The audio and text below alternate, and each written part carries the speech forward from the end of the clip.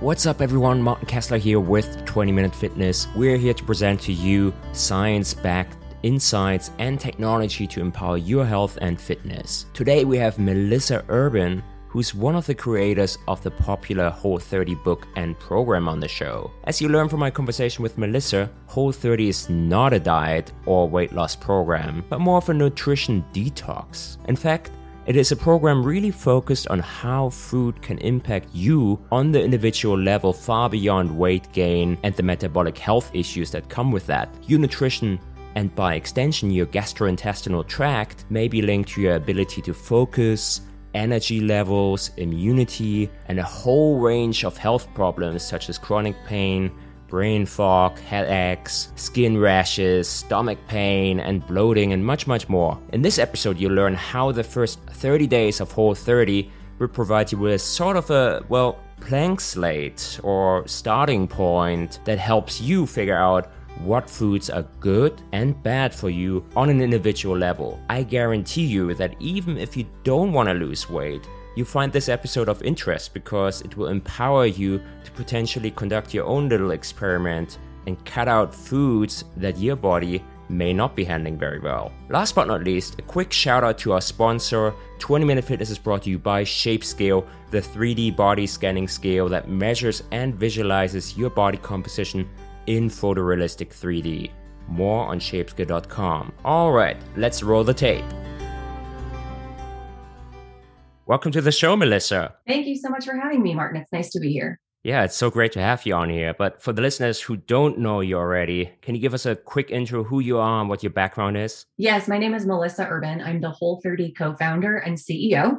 I co-founded Whole30 in 2009, and I've written 8 now books about the Whole30 program. Oh, wow. So what is the Whole30 program? Yeah, so if you don't know what Whole30 is, I describe it like a reset for your health habits and relationship with food. So the Whole30 is not a diet the way we typically think about diets. It's not a weight loss program. It's not a detox. It's not a cleanse. It's based on the foundation of an elimination diet, which is designed to help people identify foods that may not work well for them in their unique context. And how did you arrive at that? The Whole30 started as a 2-person self-experiment. So my co-founder and I, back in 2009, were sitting around after a really difficult CrossFit Olympic lifting session and wondered what adjusting our diet and kind of cleaning up that last 20% would do to our performance and our recovery. And so we came up with this framework that was based on an anti-inflammatory elimination diet, and we decided to follow it for 30 days. And I had such dramatic results in terms of my energy, my sleep, my focus, my mood, my performance, my recovery.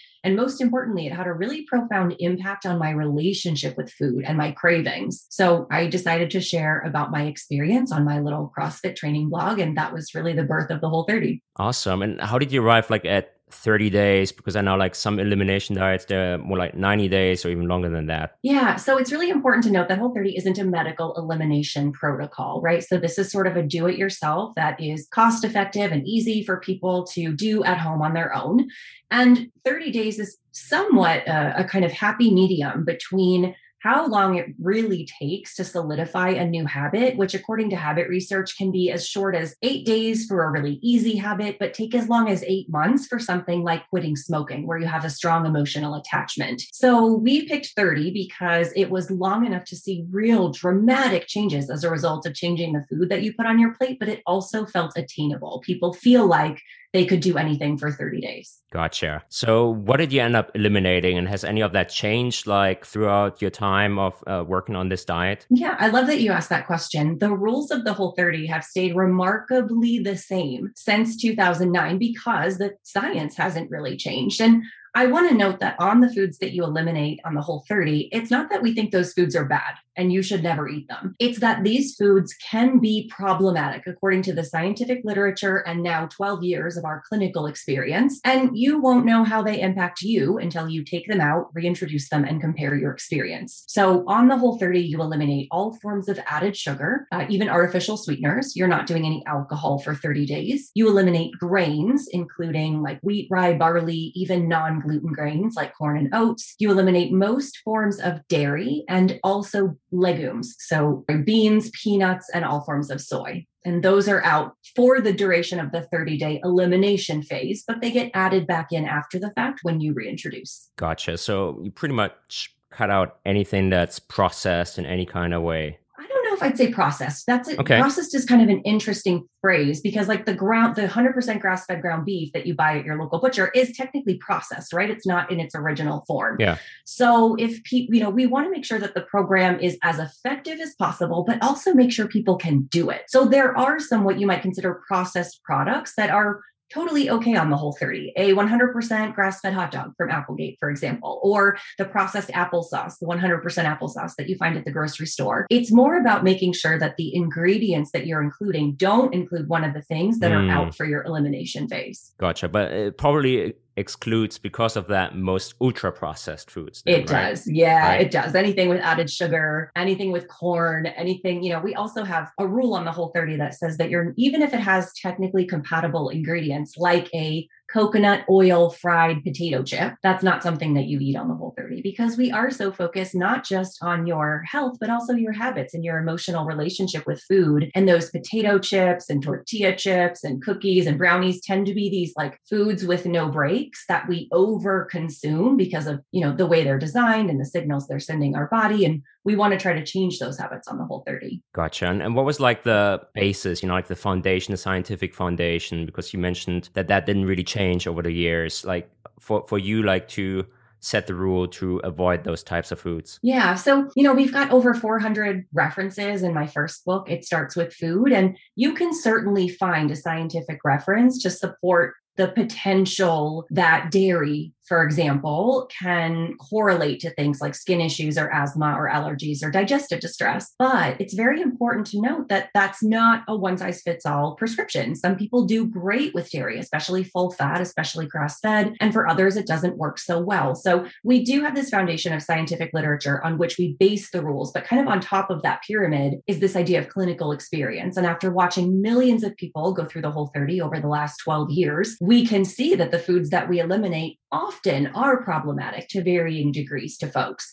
But the pinnacle of that pyramid is really self-experimentation. This is where your elimination and your reintroduction comes into play. Because if the literature says that this food might be problematic and you eliminate it and reintroduce it and you do great with it, then you keep that in your diet because that works really well for you. And the Whole30 is really how you make that discovery. Right. And how does it differ from, other types of elimination diets? I'm not talking about medical ones, but I think it's called a food map diet, right? That is often used for GI issues, which sounds somewhat similar at least. It is. There's a lot of overlap. So if you're doing a low FODMAP diet, for example, if you're doing an AIP or autoimmune protocol, there's going to be a lot of overlap in terms of the foods that we eliminate. The Whole30 tends to take a bit of a broader approach in that higher FODMAP foods can be problematic for some, or nightshades can be problematic for some, but they're not so typically problematic that we want to leave them out on the Whole30. So what we want to do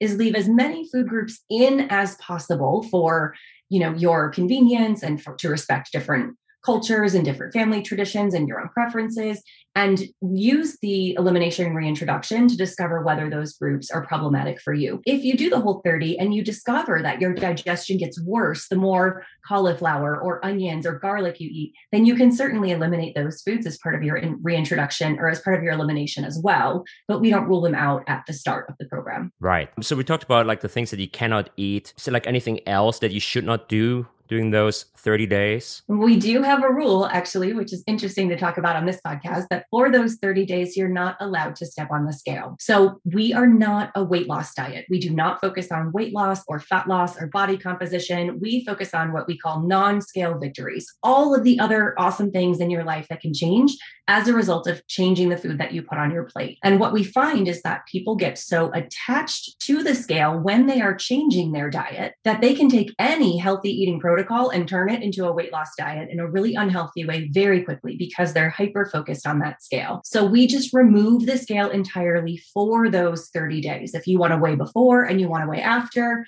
with some caveats, totally okay. But for those 30 days, we ask that you think about everything but your body composition and give yourself a break from that kind of hyper focus. Yeah, and from the sounds of it, it doesn't sound like a weight loss diet at all. It sounds really more first a test, right? Like, how do you react by actually cutting out all the potentially harmful foods that can have, effects on, well, your skin, your microbiome, your mood, your energy levels, et cetera, et cetera. May not even have anything to do with losing weight, though I believe if you are on an ultra processed diet, probably will automatically lose weight, no matter if you weigh yourself or not. But I can totally relate to the feeling that if you do weigh yourself, you can sometimes get obsessed and actually start with unhealthy behaviors. Yeah, like starving yourself. And that's what the diet is about, right? Like it's not really primarily weight loss. It's more like, it sounds more like it's a nice side effect. It might be a side effect for some people. It really might. If you are eating more whole, nutrient dense, unprocessed foods and you are changing your relationship with food and your cravings are down, that might be a side effect. But you're absolutely right. What would happen is I used to hear testimonials in the earliest days of the Whole30. Someone would come to me and they'd say the program Whole30 didn't work. I didn't lose any weight. And I would say, okay, all right, but like, how's your energy? Oh, my energy's through the roof. I don't need like a 2 p.m. caffeine hit anymore. Okay. How's your sleep? Oh, I'm sleeping like a baby. I've never slept so good before. Okay. How are your aches and pains? Oh, I went for a walk the other day and I haven't been able to walk that long without pain in a long time. And I'm like, okay, but the Whole30 didn't work. And what we found was that people just got so dialed in on that scale that they kind of lost the forest for the trees, which are all of the other awesome ways that changing your diet can have a positive impact on your life. Yeah. Right. So let's talk about the things that you should actually do, because we talked about all the things that one should avoid. I mean, what can one actually eat? Yeah. So a lot of times I go through the no list and people are like, oh my gosh, what am I actually eating? But if you look at the Whole30 recipes account on Instagram, there is no shortage of delicious, wholesome, creative, flavorful foods. You're eating meat, seafood, and eggs, tons and tons of plants, lots of vegetables, any fruit you want, fresh herbs and spices, natural healthy fats. And our Whole30 recipe creatives get so incredibly creative with what they put together for meals. There are these wonderful dishes that may be recreations of what your family dinners used to look like, using inventive ingredients in new ways, putting flavors together that you never would have imagined and tying it together with, a dressing or a sauce or some sort of condiment. And because you're not counting or restricting calories, you're not hungry on the Whole30. You're eating to satiety. So it really is a very delicious and satisfying way of eating for 30 days. But are you like supposed to eat still some sort of like healthy balance? I mean, would I still follow the Whole30 diet if I would be just eating bananas every day and nothing else?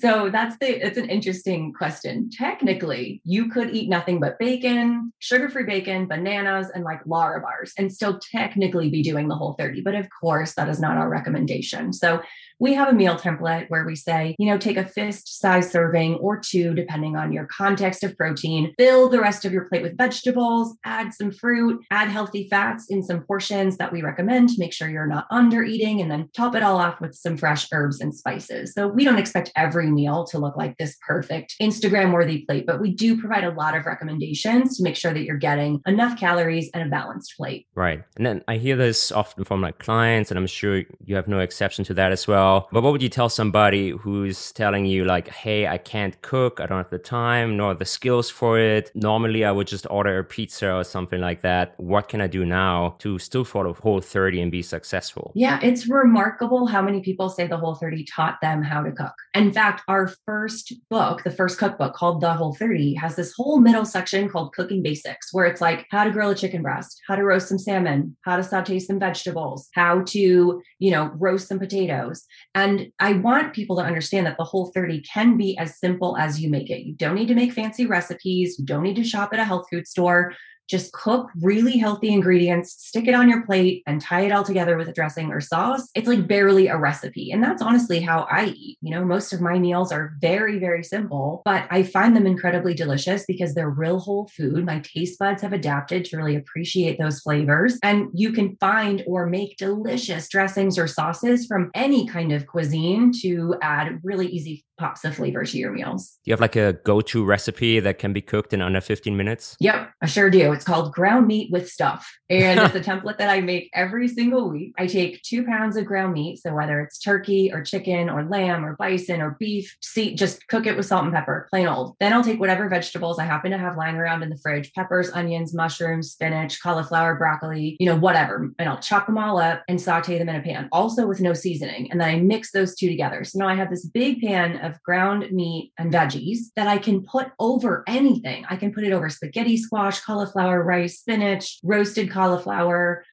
mashed cauliflower or mashed potatoes, and make any kind of meal I want. So I cook once and then I can throw a different kind of sauce over it. So maybe it's a pasta sauce over spaghetti squash, and now I have kind of an Italian theme, or maybe it's salsa and guacamole with lettuce wraps, and now I have these lettuce wrap tacos. So that's a template that I use every single week. I lean on that one hard. Yeah, that doesn't sound hard at all, and it sounds delicious. Yeah. And outside of diet, do you have any playbook for physical activity, or is that something that Whole30 doesn't cover? We don't cover it prescriptively, because changing your diet, we have found, is definitely challenging enough. And I don't want people to take on too many new kind of goals all at once. That's sort of what happens with New Year's resolutions, right? We say we're going to do 10 things and then we end up doing nothing because of these like competing goals. So we don't talk about exercise specifically, but what we find is that by about the second week of the Whole30, if your energy is up, if you're sleeping better, if your mood is happier, it naturally makes you want to say, okay, well, what else could I do? Maybe I could start going for a walk after dinner instead of watching TV, or maybe I could eat my lunch outside, or maybe I will take that yoga class I've been thinking about. So people generally kind of naturally gravitate to moving more when they start feeling better because they've changed their diet. Yeah, I love that. And I think it depends also like where you start from, right? Like somebody may already be exercising and they're looking like to improve their diet, then they may not have to change anything about the exercise right now. I mean, that's maybe something to take on later, because like you said, like if you take on too much, it's easier like to drop off altogether because you're just overwhelming yourself by picking up all these new habits, and that can be quite tough to integrate into your lifestyle. Exactly. Yes. But we do have a lot of people who use the Whole30 because they are athletic and because they are, competitive in a sport or competitive in the gym, and they really want to dial in their performance and especially their recovery. And an anti-inflammatory diet is a great way to improve your training without changing a thing to your exercise routine. So what happens after the 30 days? So after the 30 days, you're going to do a very careful and systematic reintroduction, as we've talked about. And we've got this 10 to 14 day reintroduction plan all laid out for you, where you reintroduce one food group at a time, like a scientific experiment, as you mentioned, and see how that food impacts you. You're going to kind of compare your experience. Once you're through reintroduction, you now have this awesome playbook about how individual food groups work in your own environment. And then you get to decide for yourself which foods you want to bring back in and which you want to exclude. So we call that your food freedom. In my food freedom, life after my Whole30, I eat oatmeal every day. I eat white rice every day. I eat popcorn pretty regularly, Justin's peanut butter cups occasionally, because I have figured out that those foods work really well for me and I can include them in my diet and still feel exactly as good as I want to feel. And I know that there are certain things like goat cheese, for example, that I need to leave out because they just don't work for me. So it's how everyone kind of gets to use their Whole30 to create the perfect long-term sustainable diet for them. And do you just introduce like one food and then you try that for a couple days, or like how much time should one give one like before starting to reintroduce something else? Yeah, that's a good question. Our reintroduction protocol is you reintroduce one food group on one day and you eat something from that food group with every single meal. So if you're reintroducing dairy, you might have some milk with breakfast in the morning. You might do yogurt in the afternoon with lunch. You might have sour cream or cheese with your dinner.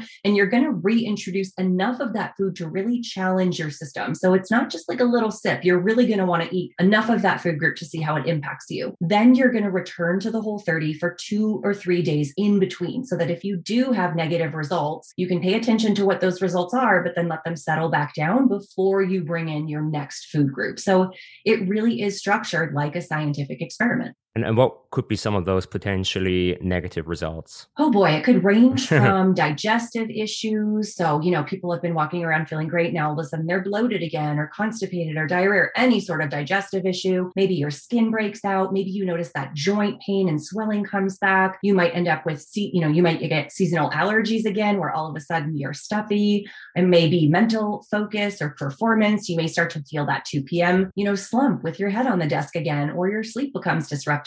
We have this huge kind of checklist of things to pay attention to during reintroduction that might not be so obvious, but if you're really paying attention, you might notice like, oh yeah, I didn't sleep as well last night. And I wonder if it's because I ate this. Right. And like, what do you see like on average then? Like how much do people end up eliminating long term? So it really varies. I do find in general that most people keep the bulk of their diet Whole30 compatible, meaning like they just continue to cook Whole30 compatible meals, meat, seafood, eggs, lots of vegetables, healthy fats, because it works really well for them. And by 30 days, it's like pretty easy to put those kinds of meals together. And then they might add in things that they have discovered work for them. So maybe they add in a side of cheese, or they add in a gluten-free roll or a piece of sourdough bread, if that works. But generally, that's what most people do. Occasionally, people have such strong reactions to certain foods that they leave it out of their diet entirely because they know if they eat it, it triggers a migraine or it triggers that, rheumatoid arthritis to come back. We've had a few people mention that they discovered they were celiac because of the Whole30. It didn't occur to them to go get tested, and their gluten sensitivity was so strong that they went into the doctor, and sure enough, it came back celiac. So it can really kind of range the gamut, but that's what your individual food freedom is all about, is figuring that out for yourself. Right. And so what's your take regarding legumes? Because that's another thing that has to be eliminated at least during the first 30 days. And it's something that especially people on a plant-based diet often rely on to get some proteins into their diet, especially those that don't eat dairy and eggs. Yep. So you really can't do the Whole30 as written if you are a vegan, because we do eliminate basically every plant-based protein source. I do have a vegan reset outlined in the book Food Freedom Forever. So it takes the Whole30 principles and it applies it to a vegan framework. And we're actually working on developing some new resources for our vegetarian and vegan community right now. Legumes tend to be one of those things, especially things like beans, black beans, pinto beans, white beans, that tend to be the least problematic for people unless you're talking about digestion, right? They do sometimes they're a high FODMAP food. They can lead to digestive distress. But for many people, they find those foods tend to be the least problematic. So I know a lot of people do add beans back in. I can eat them occasionally and I really enjoy them. But if I eat too much, I get that same digestive issue. So for me, it's kind of all about the dose. Right. And what's your take towards even going one step further and taking something like an antibody test, like an IgM or IgE test? Like I did that once, and I also realized that I did have quite a good amount of antibodies towards almonds, as well as I believe it was vanilla. And that doesn't have to be a bad thing, right? Like our body reacts to all kinds of foods, but sometimes they can also lead to, symptoms that we would prefer not to have, like skin issues or Ig issues. For sure. So those tests, I think, can be helpful, but they can also be problematic in that if you're going into these tests with like a leaky gut scenario where your gut is not healthy and things are getting into the bloodstream where they don't belong, it can artificially tag certain things as problematic when they're not necessarily problematic. It's just that your gut's very unhealthy. So the tests can be expensive. There's a barrier to entry to them, and you need to be able to interpret them appropriately. I really like, and I think medical providers also agree, that this basic elimination diet is kind of like a really solid baseline for identifying food sensitivities. And very often people will do the Whole30 and they'll identify something like almonds doesn't work for them because all of a sudden on the Whole30, they're eating a lot more of them and they're discovering, a digestive issue or an inflammatory issue. If you get through the Whole30 and you're still having some problems, maybe a test like that or working with a functional medicine doctor would be a great first, next step. But I think an elimination diet is just like a really solid baseline for getting 80% of the way towards identifying what does and doesn't work for you. Right. And what's your take regarding what some critics would argue against elimination diets, that they can also permanently or semi-permanently at least alter your gut flora by, eliminating also some enzymes or microbes that were actually used to process, say, dairy, and now you haven't eaten any dairy for like 30 or 60 days. And then once you start reintroducing them, it actually becomes more difficult for your body to process them. So I think there's a couple of things to that. First of all, eliminating a food for 30 days is not ever going to cause an actual intolerance where there was none before. Like that's just not something that happens in the body. What can happen is that people perceive when they reintroduce a much stronger reaction to that food than they used to pre-Whole30. And part of that sometimes is an awareness issue where, if you're just walking around all day, every day, and your stomach just always hurts a little bit or your digestion is always off, that just becomes your normal. And you don't even notice it until you start to feel better. So once you feel better and reintroduce that food and you go back to your stomach hurting, you're you're now a lot more acutely aware of how it feels. The other thing that can happen is your body can create protective mechanisms to protect you against some of these foods to which you're sensitive. So for example, your gut biome changes, your mucosal lining in the gut might get a little bit thicker. And after 30 days of not eating those foods, those things go away. So when you do reintroduce them, that reintroduction can be a little bit more painful. I don't think you're going to cause any permanent changes in just 30 days of elimination. And the Whole30 isn't meant to be done forever, but it might highlight areas in which your body was overcompensating. And when you reintroduce now, you're like, oh, okay, maybe that was problematic before. And I just didn't realize how problematic it was. Right. So for our listeners who may want to give, the Whole30 diet a chance, maybe you can still talk to them directly, like just explaining like who stands really to benefit the most from trying Whole30 and why they should try it. Yeah.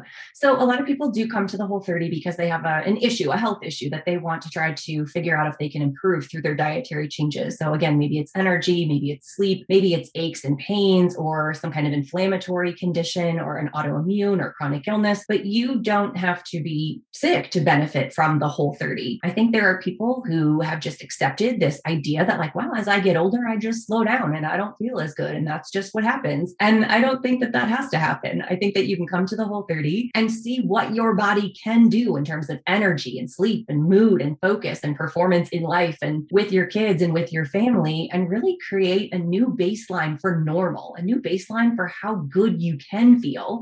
And then base all of your kind of dietary and lifestyle choices off of that new heightened kind of degree of good in your life. I think it's a really worthy experience for just about everyone. Yeah, I love that explanation. It almost sounds like a cleanse, right? Like you take everything out that, mankind has introduced in the last 100 years through a lot of the processed foods that we would naturally not encounter.